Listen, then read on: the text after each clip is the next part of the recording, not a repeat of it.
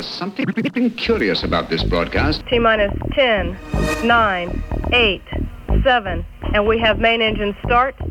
5, 4, 3, 2, 1, and liftoff. This is TGP Nominal. Commence episode now. All systems remain nominal.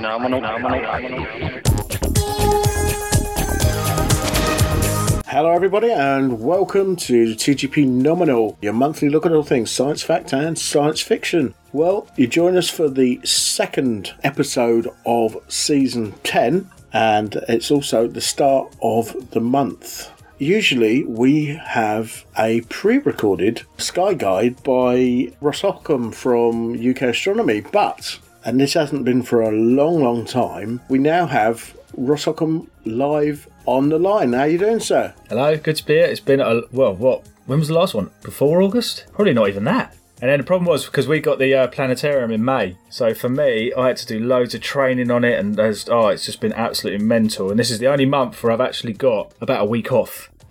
1 or 2 days to actually sit and chill, because then I also decided that as you know, my day job's a firefighter. I decided that I was going to go for my leading firefighters, so I've been kind of like acting up now as a leading firefighter, and I had to go and pass tests and go to Morton on the Marsh and do real fire training and all this sort of stuff, command and control. So I've been absolutely mentally busy. And also, my wife works from home. She's been doing it since COVID, so she's in the other room, so we have to try and work around, what is it, your schedule, my work schedule, what's actually going on in the sky, and training and researching, and it was just a nightmare. But we're here. That's We've got a couple of hours.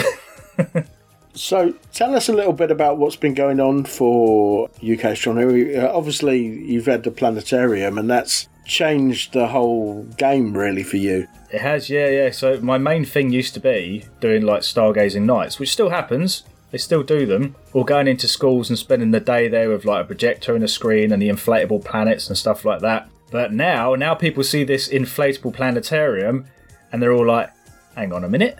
We could have a random guy stood there talking with a screen and inflatable planets, or for just a little bit extra, donated to the charity. We can have this whole dome in the hall where I can project the night sky. So I use a Stellarium, which is, we can get it on the laptop and that, don't we? Have you used Stellarium before? Yeah, I have, yeah. It's really handy. And don't get me wrong, it's not like the best HD sort of one or, 4K or anything. But because I can use it in the dome, it still looks really good. I know how it works, and I now know all the hotkeys, which are good. So I can find my way around the sky just pressing buttons and getting stuff up. The thing I love about it is I can show them the day that they're there. They go in. It's the daytime sky, the sun sets, all the stars come out. I try and trick them if Venus is up. So I go, first one to spot a star gets a prize. And they all point at Venus. And it's like, that's a planet. I tricked you. And they love it. When all the stars come out, they all start yelling and pointing. Especially when you get the constellations up as well and the artwork. The kids are all looking for their star signs and pointing around for their birthday stuff and all that. And then to actually say to them, right, this is today's sky. What you see when the sun sets tonight, you can go out tonight when you finish school and it'll be there. It'll be right there, hopefully, if it's not cloudy. And I love it because Stellarium is free on the laptop. And you can get it on your smartphone for a couple of quid, I think it is now, or something like that. So the software I'm using in the dome, the teachers can then download onto their laptops, and the kids can as well at home. And then they can explore the sky exactly as they have in the dome, which I love to be able to tell them. And then the teachers love that sort of, we can actually do that. And it's like, yeah, you can get it on your TV screen and all that sort of stuff. So yeah, the dome has been an absolute game changer. The only thing I say about it is it's lonely for me. Because I'm used to standing at the front of all these kids and getting loads of interaction and stuff from them, asking facts and questions. They still do, but because now they have this amazing night sky to look at and zooming in on nebulas and the planets and things, they're not really looking at me. They do at the beginning, and I go, you're all looking the wrong way. You need to look over there, because that's where Mars is. So I don't get as much interaction sort of from it, but it's not about me. It's about the kids and all the people that go in there. You set me off now. Look, I'm going. I'm just chatting away. We had a funders day at Stowe House. So Stowe House, they supplied us with the room, the marble room where we set up the planetarium in, which looked absolutely stunning with a cover on it as well. So we've got this cover for it that's kind of it's all silhouetted trees with almost like a purpley to black background with stars all on it. So it's kind of almost a bit Christmassy in a way, for some reason, it kind of looks. And we invited all the funders, and we also invited the people, anyone who had helped us pretty much in the past. So Persimmon Homes with a van, because the van was also there. Yeah. And then I did a little talk pretty much about my story and how each and every one of them in that room helped along the way. So it was all about them, not us. So it was really nice. So it was a really awesome day. And they went into the planetarium, absolutely loved it. Although it took a little while to get some of them in. They're a little bit slower than others. It is difficult sometimes, especially if you're taller, to duck in and get through the 2 doors you've got to go through. Kids manage it fine. Because you're taller, as the air comes out, it starts sinking a bit. So bless them. Well, there was a couple who had to have seats, and when I walked in there to check they were okay, the dome was kind of pushing on their heads a little bit. So I was like, oh, really sorry about that. I said, quick, everybody's got to get in here quick, and I just held the dome up a little bit for them, which is quite funny for some reason. I found it funny, but that's kind of guy I am. It was almost like saying goodbye in a way. It was weird, because... they funded the van, funded the planetarium, all the bits and stuff. It was like almost us saying thank you to them and almost saying, thank you, this is what you've done. Now it's up to us to go out there and deliver it and do what we can. And yeah, it's been mental. We're already getting booked up next year. People have already said, we want you in October. We want you here. We want you every year. We want you every couple of years. To me, it's kind of the pinnacle thing. Although the stargazing for me, the actual going out and doing it, for me is the most important thing. Oh, yeah. For sure. If you're there teaching the kids about the sky, they're going to go out and then look that night or in a couple of nights' time.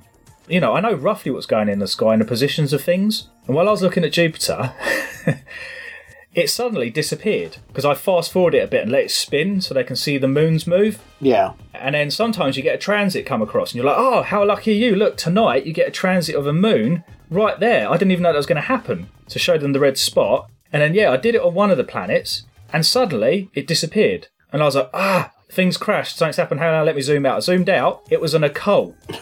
Right. So even though we couldn't see it in this country because I took off the ground so we could see in space, the moon moved in front of Jupiter and disappeared behind it. So I sat there and then was like, you guys are so lucky. Look, let's reverse time a bit. And then explain to them what it was and what happened. So it was one of those little magical moments that just happened in the dome. And they, really enjoyed it. Cool. So yeah, as you can tell, I'm very passionate about the dome now. Actually, when you were talking there about telling the kids what you can see here, if you go out tonight, you can also see it as well. Yep. It kind of takes me back to the Moon Day that we all did at Aylesbury Town Centre.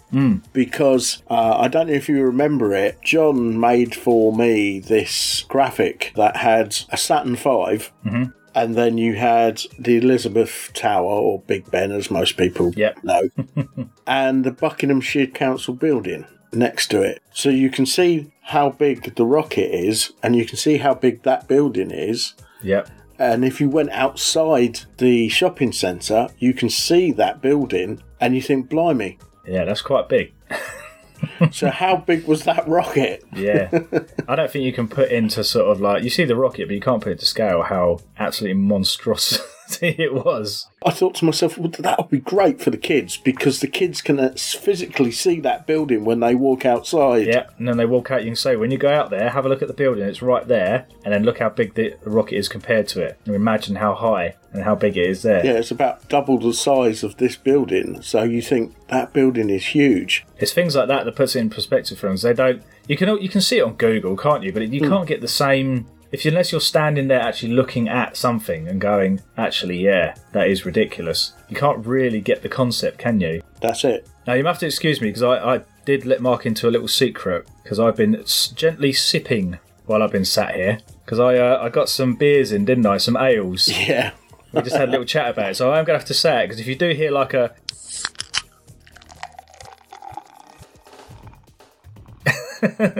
That's me because I finished work last night and I've had a hard night's work and I thought, you know what better to sit here with a Brewdog Planet Pale Ale. So you'll notice they've all got, well, I don't get any money off them, by the way. This is just literally, I found them in a shelf in Morrison's. I don't get money off of them either. And by the way, if Brewdog do want to sponsor the podcast, that would be absolutely fine. And I thought, why not get a few that I could find? I challenged my wife, we were there, to see if she can find any sort of astronomy-related ones. So that's one, Planet Pale Ale, and it's really nice, actually. I really like that. It's a really chilled sort of drink, just have a little sip of. What else do I find there? I found the Blue Moon. So as they say, once in a blue moon. I think I've had that before. We were talking about, does it go with a slice of orange, did you say? Blue Moon is usually served with a slice of orange, yeah. Might have to try that then. A bit like where you've got, is it Corona that you normally have with lime? Yeah, you have a lime in. Yeah. Although I heard a thing that they said they put the lime in it just to stop the flies. Oh, right. Whether or not that's true, or whether it adds flavour, you never know. Probably someone just having me on. What else we got here? So we got a Beavertown heavy gravity, because Jupiter and things like that. Yep. It's got to be done. So that sounds quite nice. So what I think I'm going to do, I'm going to wait. The Blue Moon, I'll wait until later, because I've got to go to shops. When I go to the shops, I'll get a little bit of orange. Try it out. There are a lot of space-related beverages out there. I've had a couple of wines. There's an astronomy wine and there's a stargazing one as well, I think. There's a brewery down, I think they're down south somewhere, I think Sussex or Hampshire or one of those kind of places. Dark Star. Yeah, I've never had it though, I've seen it. And the last one is one that I think Mark would like because he's into all his sort of weird flavours and stuff. Oh, there was one in there that was like a Aunt Bessie's apple crumble ale. That just popped in my head because I remember you put something like that up once. If I remember rightly, JJ was going on about it, JJ from Field of Force Day. Now they do a sticky toffee pudding one. This one's chocolate caramel biscuit porter. Which... And it's from Northern Star, hence why I got that. It does it's sound... actually called Northern Monk, I think. Really nice because I do like porters. Specifically, I like plum porters. They're really nice. Yeah, I might have to save that one till last then for dessert. So always remember, children, drink responsibly. If you're over 18, of course. Drinking responsibly, in my case, would be not falling over. But mine's not falling asleep. Or ordering Deliveroo at like 1 a.m. or something, even though you've had dinner. Hence why I've only bought 4, just to try. It's all market research. Of course. Will Cheng, isn't he? He's our resident astrophotographer, aurora chaser. He now does tours, doesn't he? Yeah. He does tours to Iceland as well now. And he's going on like cruises, doing astronomy talks on cruises as well now. That'd be so cool. One of the Scandinavian cruises. He works at Twice Brewed, doesn't he? Mm-hmm. Brewery up in Northumberland, where they do stargazing as well on the side of it, sort of thing. I'm sure it was just before COVID. He had a chance where he made his own beers. He got to name them. I'm sure Luna one was beer. Yeah, Luna. That was it. Yeah, I was going to say I'm sure one was astronomy related. Yeah, and he sent me a couple. No, he sent me a couple. The image on the front of the bottle was actually one of the images that he'd actually taken of the moon. So I'm gonna have to tap him up to do some more. I think get some more samples for us. We'll have to come up with a really dark beer and call it dark matter or something. Neutron Star. That'd be white, wouldn't it? That'd be like you wouldn't be able to pick it up. They do this beer is called a blonde stout. Mm-hmm. Now it looks like a pale ale. Yep. Goes down like a Guinness. Ooh, I do like a Guinness. But the thing is, you're looking at it going, well, that looks like it should taste like this. But when you taste it, you go, ooh, I wasn't expecting that. Yeah, so look out for a blonde stout. As I say, you look at it and you think, oh, this is going to be a light beer. Yeah. And then you taste it and go, ooh, that's heavy. Take it easy on this one. Might have to try that one. Right, so Will, if you're listening. Yeah. Although I doubt if he is at the moment because he's a bit snowed under with these calendars that he's getting out the door. Yeah, because his famous tree got cut down, didn't it? At Sycamore Gap, isn't it? Yeah, that's the one. Sycamore Gap. That's the one. It's by Hadrian's Wall, wasn't it? That's it, and that's where they got their design for the Twice Brewed brewery. Yeah. Yeah, the logo and everything. So there's this. If you want to look at it, it's Will Cheng Photography. And there's loads of pictures of it. Except it's such a good spot to do, to have. So it's almost like two hills coming down into a valley, isn't it? And right at the bottom of the valley in the middle is this awesome tree that looks so cool for astrophotography pictures. But I can't actually think of any others like it, really. No. I know he did the... what's the statue of the man with the wings spread out? That's the Angel of the North. Angel of the North, that's it. Because he's done a few near that as well, like the ISS going over, which is cool. But yeah, the Sycamore Gap tree was almost like the pinnacle of that sort of thing. Yeah, sadly, it was in the news that someone went and cut it down. Yeah. No one really knows why, do they? I haven't really heard anything. No. I mean, that tree had been up there hundreds of years, if not thousands of years. Yeah, it was sad to see it go. And some of the pictures that Will has taken, especially ones during the Northern Lights, with the silhouette of the tree in the foreground and the Northern Lights in the background, they're absolutely spectacular. being a man of, optimism that I am, his pictures have probably gone up in value now. But they've been everywhere. they've been on the news, they've been in newspapers, they've been, you name it. When they were talking about why this person may have done what they did, Will's pictures came up a lot. Yeah. So I was actually sat at Morton on the Marsh doing my fire training, and then someone just went, "Are they still going on about this tree?" And I looked over, and there was Will's picture on the news. I was like, I can't get away from him. Wherever I go, Will's everywhere. He's got this event going on in December. I think it ties in with some kind of special event. It's probably one of the meteor showers. Yeah, there's Geminid meteor shower. I think that's about 13th or 14th, something like that. It's 16th, I think, this thing is. Yeah, mid-month. Yeah. So I think he's tying it in with that. I think as a guest speaker, he's invited TGP honorary crew member Maggie Lou. Oh. So if I do get to go up there, that would be great, because I'd be able to meet up with Maggie again. Yeah, she's brilliant.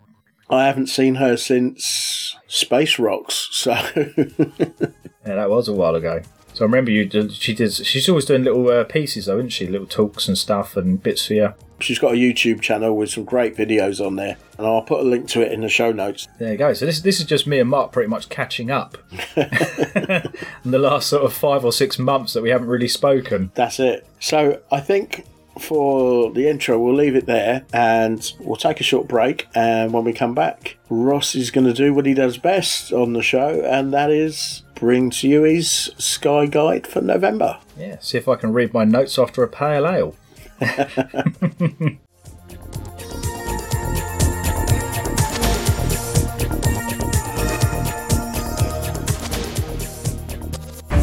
If you could put on a special pair of glasses and look up into the night sky, you would see something amazing. A sky full of exoplanets, planets orbiting stars beyond our own solar system. A team of superhero space telescopes, in a sense, has done just that. Using powerful technology, they've peered into space, discovering thousands of these distant planets and unveiling their secrets. The first exoplanet discoveries were very down to earth. They were made from the ground.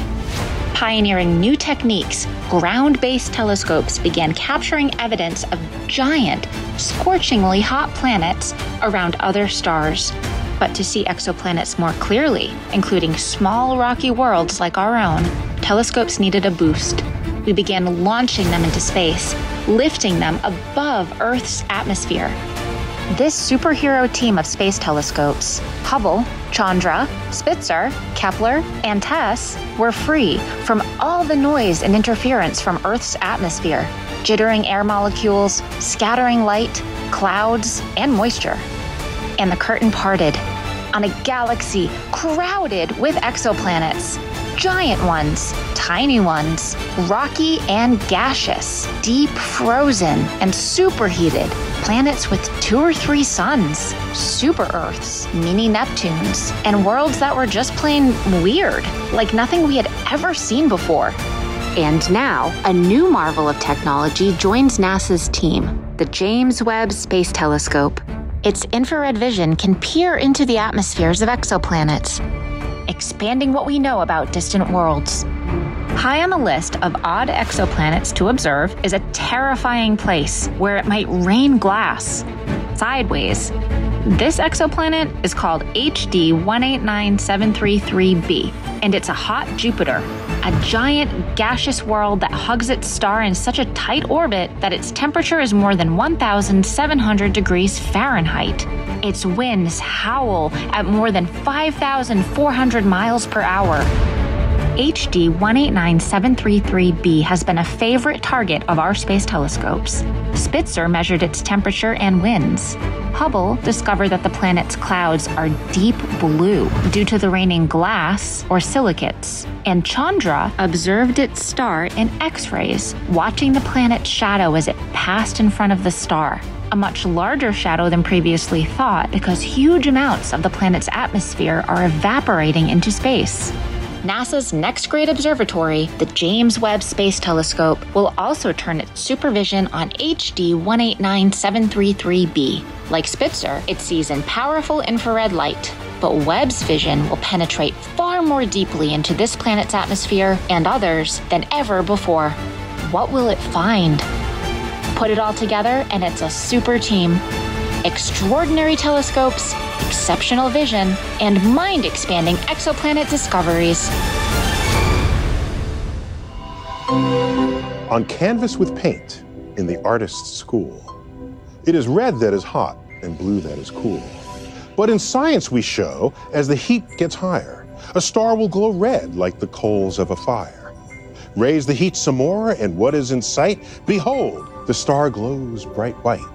But the hottest of all, I say unto you, is neither red nor white, when a star has turned blue. This is TGP Nominal. So welcome back to TGP Nominal. So Ross, what has November got for us? November's awesome. It's dark, it's cold, it's brilliant. Love November. And now the fireworks are out the way, which is great. Fireworks are cool. I think they're cool anyway. I know people go, oh, they're annoying, they're loud and stuff, and they scare my dogs. But I like them. I think they're brilliant. They scare my dogs, but I just give them a cuddle. They're all right. Turn the telly on.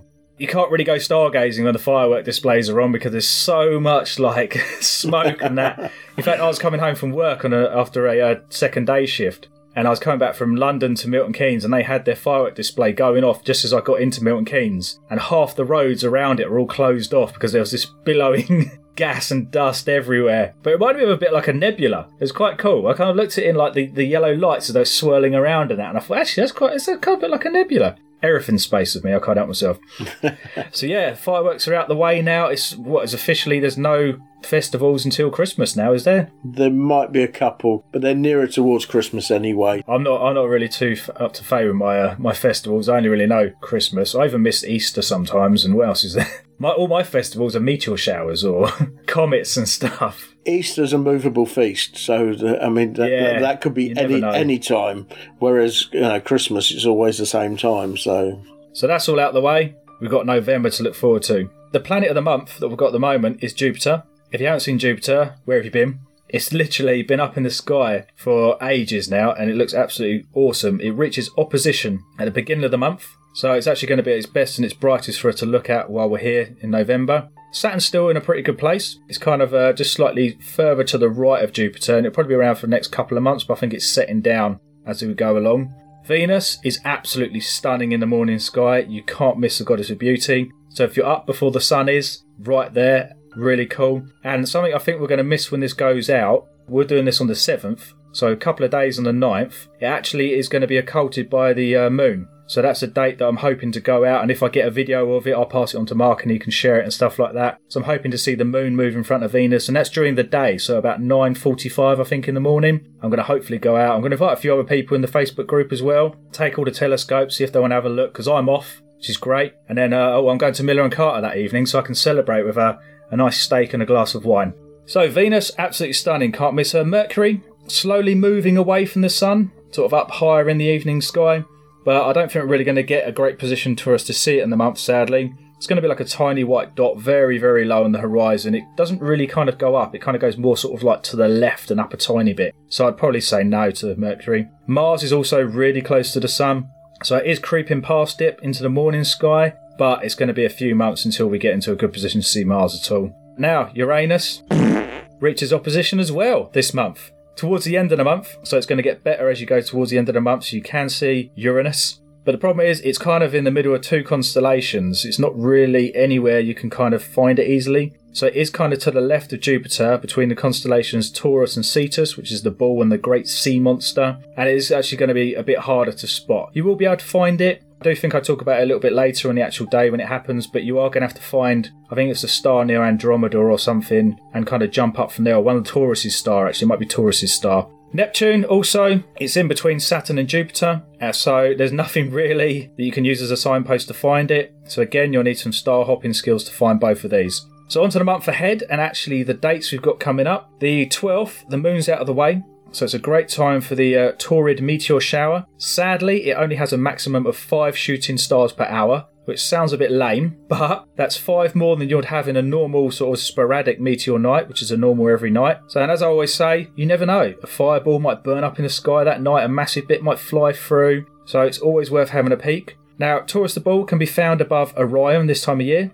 In fact, if you draw a sort of straight line from Orion's belt, or its 3 stars, straight upwards from it, you'll see a lovely little cluster of stars, and that's the Pleiades. Talk about them a lot because they are cool. They're brand new baby stars around that sort of area, and that is where the meteors will be kind of radiating from. So if you can find those stars there, that's where you might see these extra sort of meteors flying across the sky. While you're there, you found the Pleiades and that, and you're having a look for some stuff.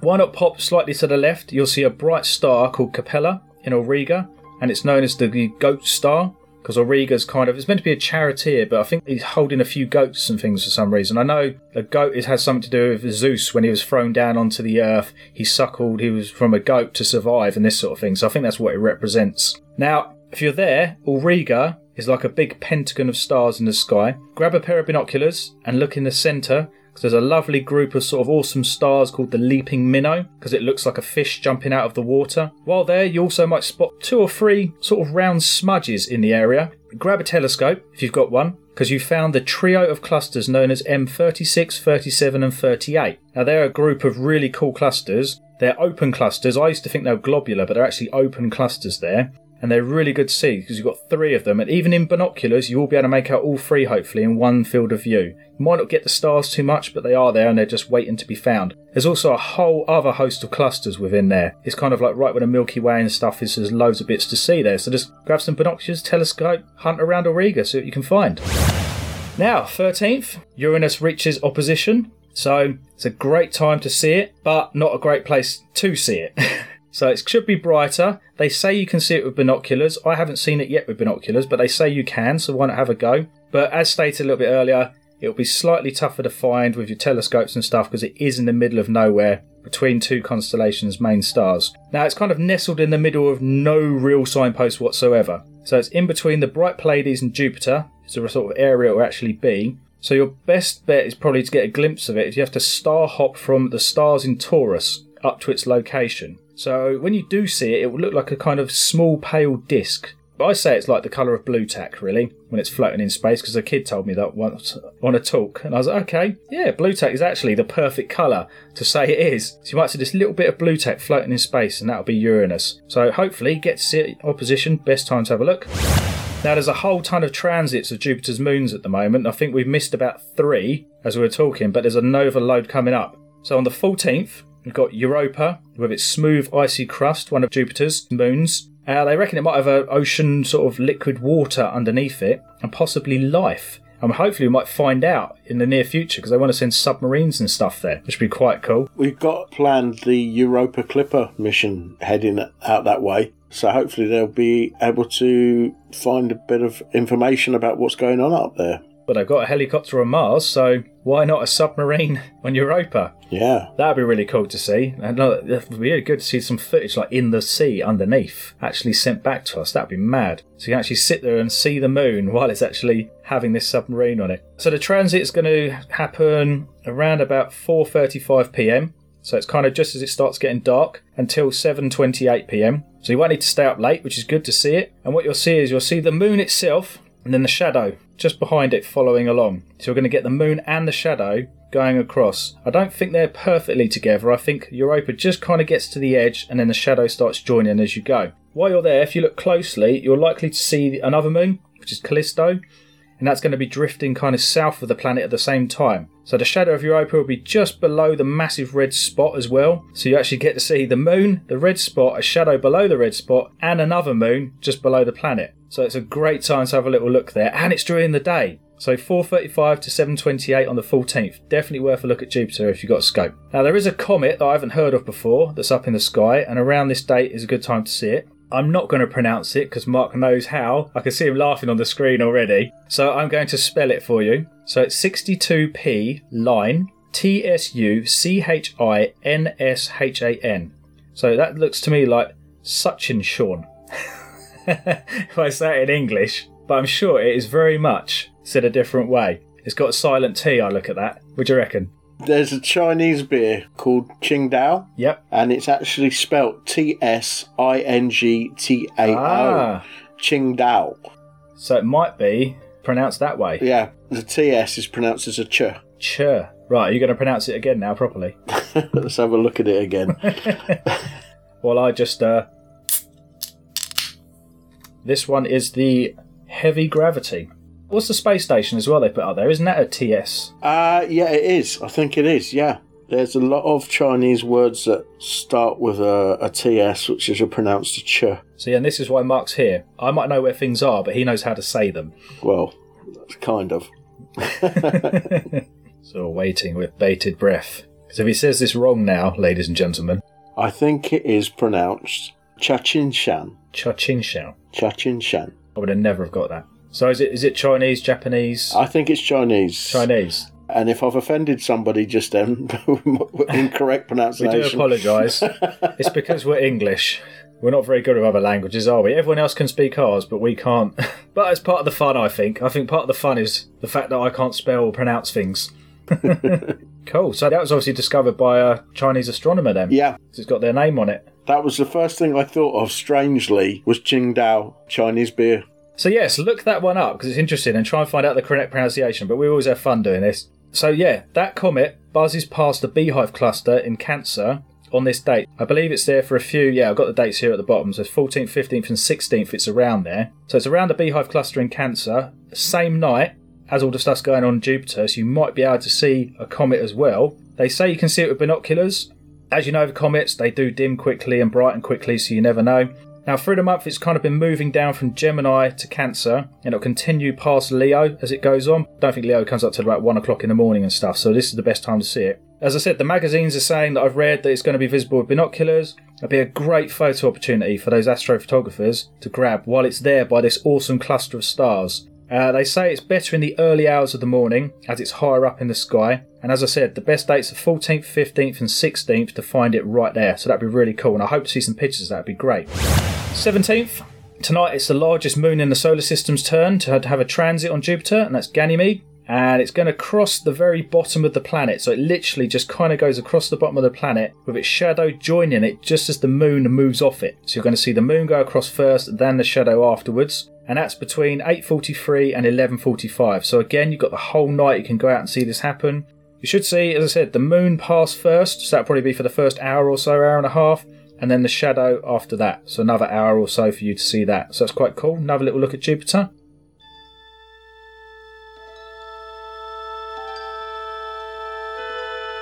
Space, the final frontier. These are the voyages of TGP Nominal and its infinite mission to explore space, science, and technology news. To explore the world of sci-fi, comic-cons, and gaming. To boldly go where no podcast has gone before.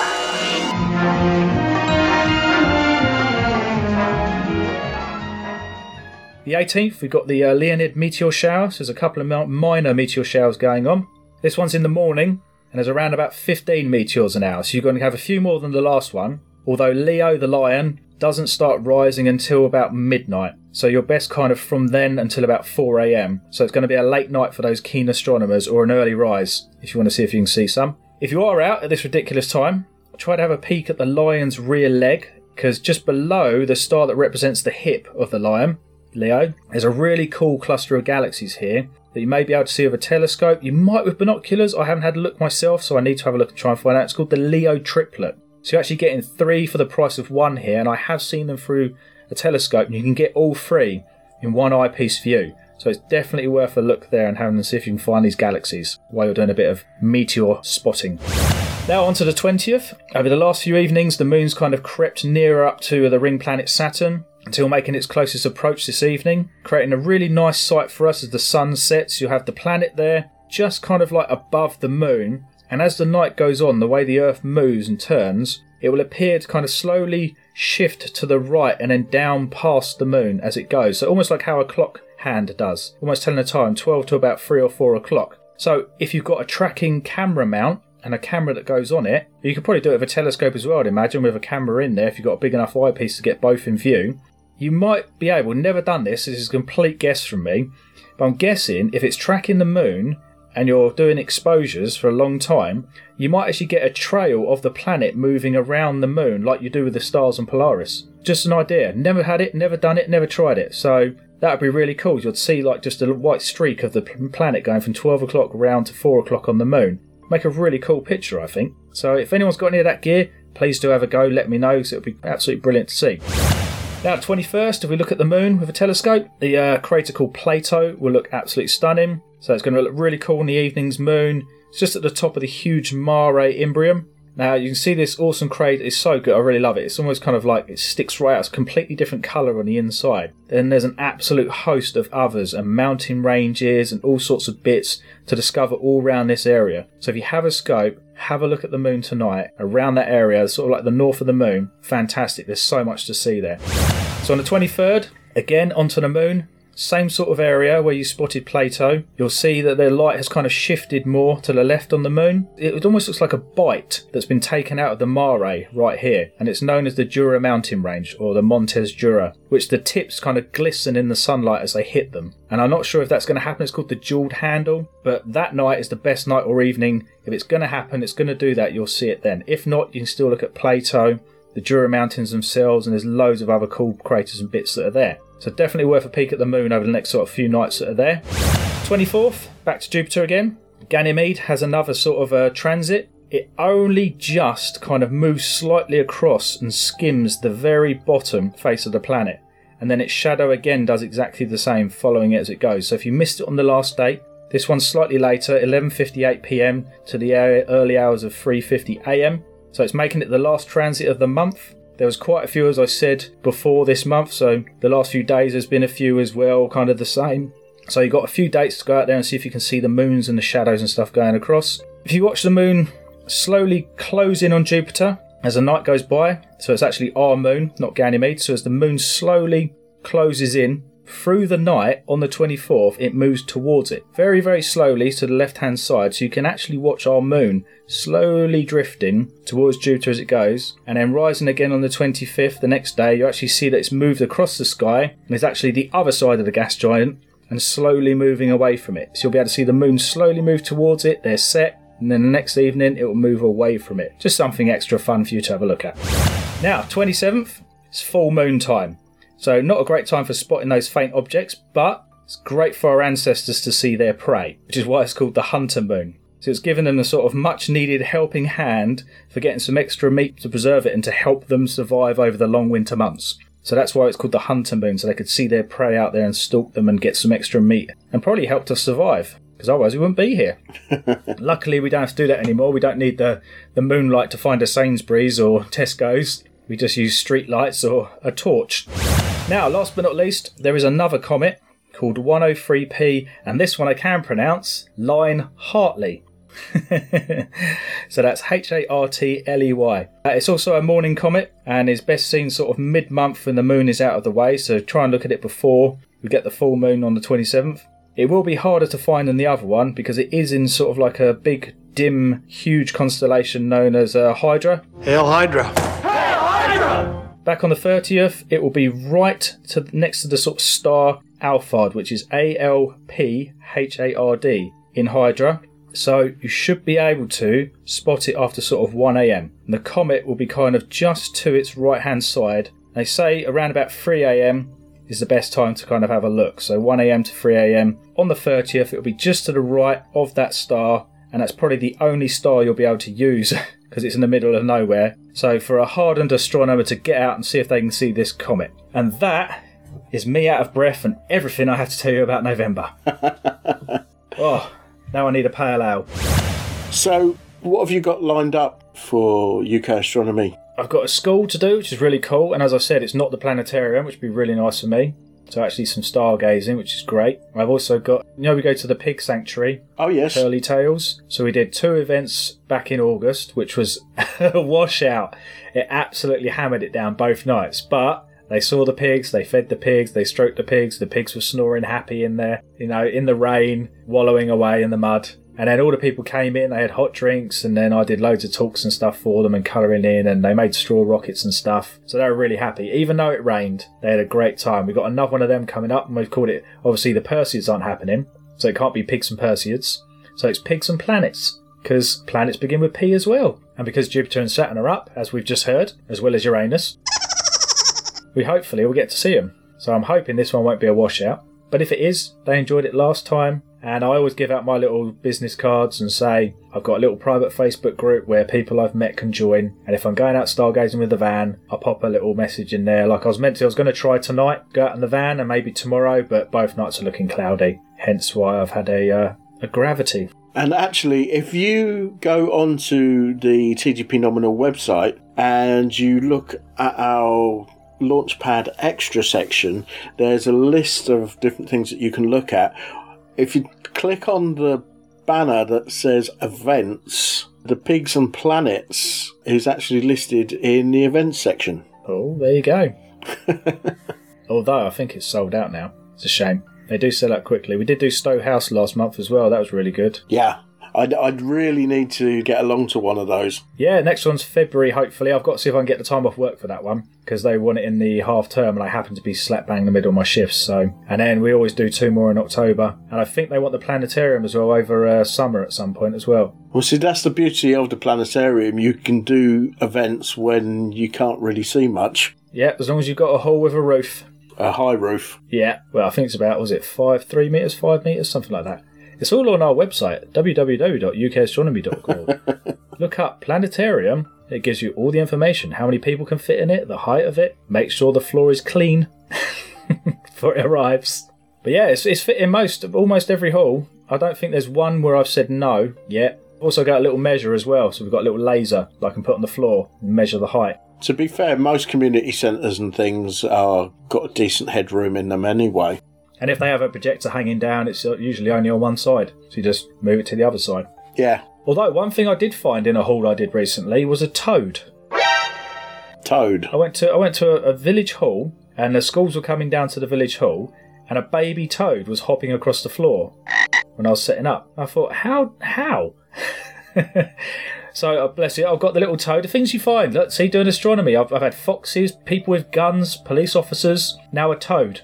So I let it out, let it free. It was during the summer, luckily, so I kind of put it in some nice damp bushes. Maybe they've got a little village pond somewhere. Yeah, it couldn't be that far from water if it's got into a building somehow. Just thought, how weird. Just sat there and there's a little baby toad hopping across the floor. The things you find in village halls. You don't want to know sometimes. Yeah, that'd be one for a podcast, wasn't it? The 10 strangest things. Actually, a friend of mine, friends of mine, Neil and Pavo, they've got a podcast. The Top 10 of Anything podcast, it's called. Each podcast, they do a list of 10 things on a topic. Yeah. So that could be something for them. Weird things found in a church in hall. In a village hall. So literally, you could talk about anything. Anything you like. It's never ending. Great concept. But Neil and Pavo have been friends of the show for a long time. Big Star Wars fans. I actually met them at Star Wars Celebration at the XF Centre in London. And I've been on their podcast, they've been on my podcast, and always good to be chatting with the boys. And yeah, I do recommend listening to their podcast as well. Spamhead Productions are a small independent sound recording company based in rural Hertfordshire. We specialise in creating content for all your podcasting needs, whether it be field recordings, vox pops, or capturing the atmosphere during social events. Editing is a very time-consuming job, so Spamhead Productions are on hand to take away some of the burden for you. Just advise us on how you'd like your content to sound, and we will do the rest. We can even help you design and manage a website for your podcast too. Visit us now, spamheadproductions.weebly.com. That's spamheadproductions.weebly.com.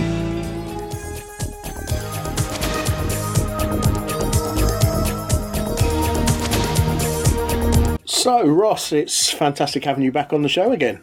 Got to do it more. Next time, definitely back in December. Got to go back to being face-to-face. Well, we always try and do the Christmas crossover at Christmas, obviously, and I haven't got a clue what I'm going to do for it this year. Last year we got Will on the show at last minute because Eddie couldn't make it because one of his daughters was ill, and Will took part in my annual Christmas quiz, and he said he's been in quizzes and he's been on the chase and God knows what else. And he said my questions were probably the hardest questions he'd ever come across. Yeah, I was going to say, having heard a few, it is a very difficult. I'd have to have Google on hand, definitely an iPad or something. I wouldn't mind, but I'd actually toned down the questions because I thought the ones the year before were harder. So, please tell me they were astronomy related. There was a couple of the. Actually, have you heard about that with Will? No. Will was on the chase. Yep. And the question he got wrong was astronomy. Oh dear. That's always the way, though, isn't it? I bet it was really easy as well. I can't even remember what it was now, but yeah, he was kicking himself afterwards. I'm gonna have to ask him now. Right, so we're going to wrap this episode up, and there's always one thing I like to say at the end of each episode, and that's thanks for listening. Stay safe, everybody, and we'll speak to you again real soon. Clear skies, guys, and remember, there's a billion worlds in your back garden. Well, that about wraps it up for this episode of TGP Nominal. If you want to get in touch with us, then send an email to garbagepod@virginmedia.com, where your input is our output. Or click the social media icons at the top left of the page over at tgpnominal.weebly.com. If you would like to subscribe to any of our podcasts, you can do so via Apple and Google Podcasts, Spotify, and TuneIn. And you can listen to me going solo, bringing you the latest in movies and home theater for regular people in the Widescreen podcast over at widescreen.org. Don't forget to rate and review us. If you like what we're doing here, then why not buy us a pint by clicking on the donate button on any of the podcast pages. And don't forget to spread the word about us.